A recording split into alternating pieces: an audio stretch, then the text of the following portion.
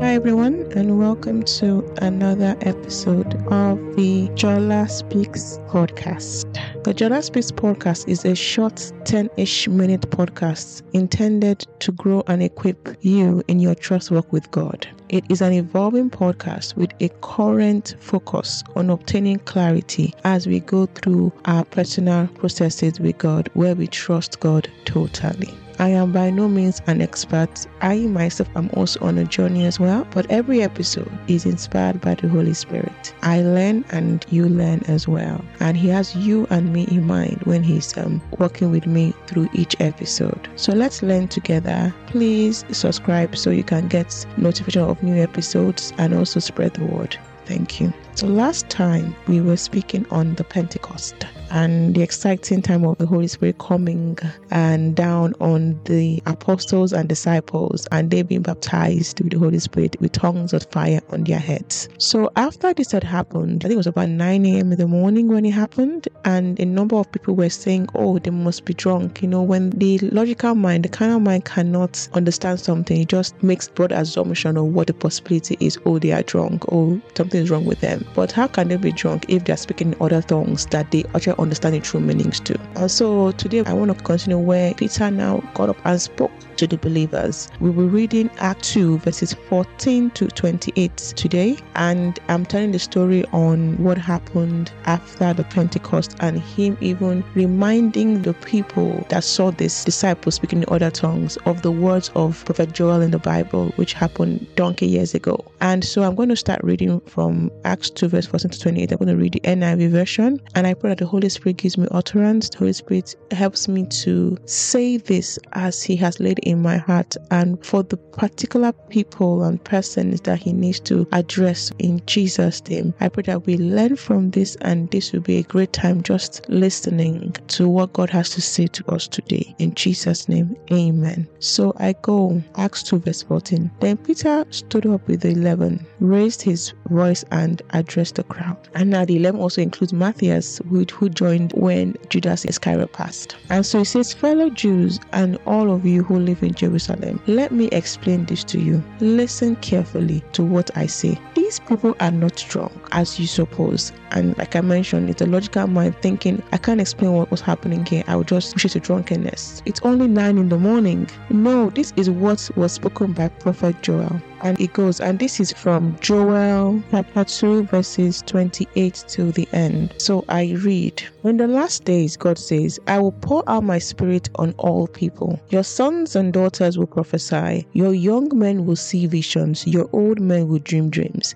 Even on my servants, both men and women, I will pour out my spirit in those days, and they will prophesy. And I digress now. I really like this part of the scripture. I like it because it reflects and shows the various ways the Holy Spirit can walk through people. And also the fact that it cuts through social class, it cuts through sexes, it cuts through age. It's so important to also remember those things, because here you see the sons and daughters prophesy, the young men see visions, the old men dream dreams. And also the fact that the word says, I will pour out my spirit on all people. No one is secluded from this. It's so important because sometimes we think, oh, only particular people can get such giftings. No, it's on all flesh, on all people. And also, when I even think of the demographic of the church, you see that there are more women in church, but then I find that there are actually more male leaders and pastors in church, which is interesting, data to just think through. And here it is saying that there are equal giftings for men and for women, for old and for young,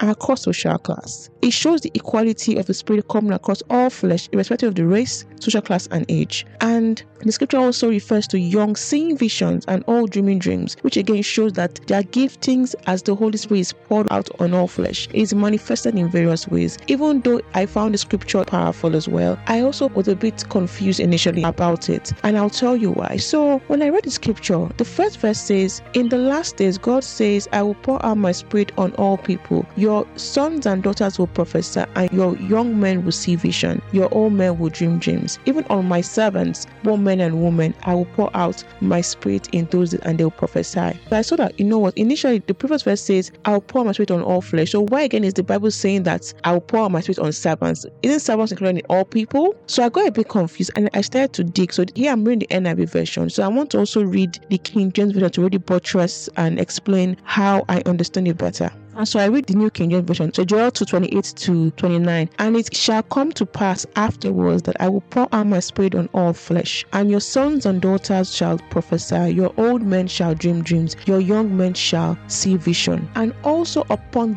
these servants and upon the handmaids in those days will I pour out my spirit. So even though the NIV version says my servants, what it was referenced here was the servants of the people. So for example, the Holy Spirit is coming upon a house. It's not just people in the house that are the sons or the owner of the house. It also includes the domestic staff, the people, the drivers. Everybody would receive the Holy Spirit. And that also goes to show that your whole house can be consumed by the Holy Spirit, and Holy Spirit can be upon every person. Just you can use anybody in your house to speak to you. Even people that you may think, oh, they're not Christian enough or they're not holy enough. God can use anybody, because the Holy Spirit can walk through anybody. Even the people that you may think, oh, they don't know as much or they shouldn't know and all that. Please remember this. Now I'm going back to Acts 2:19. I will show wonders in the heavens above and signs on the earth below, blood and fire and billows of smoke. The sun will be turned to darkness and the moon to blood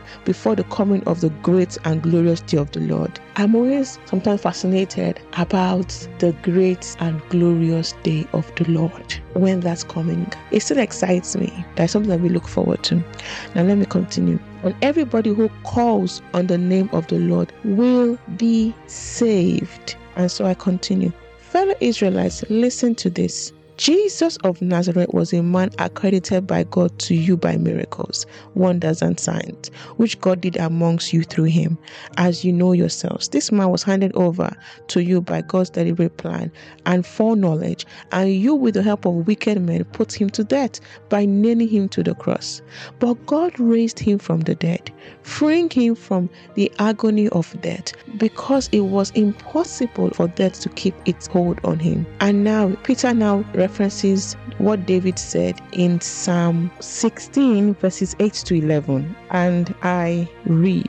So it says, I saw the Lord always before me. Because he is at my right hand, I will not be shaken. Therefore my heart is glad and my tongues rejoice. My body also would rest in hope, because you will not abandon me to the realm of the dead. You will not let your Holy One see decay. You have made known to me the paths of life. You will fill me with joy and your presence. I feel like repeating this because I know this refers to Jesus, but I feel like repeating this today for anyone that needs to be reminded of this word of God. And maybe you personalize as I say it.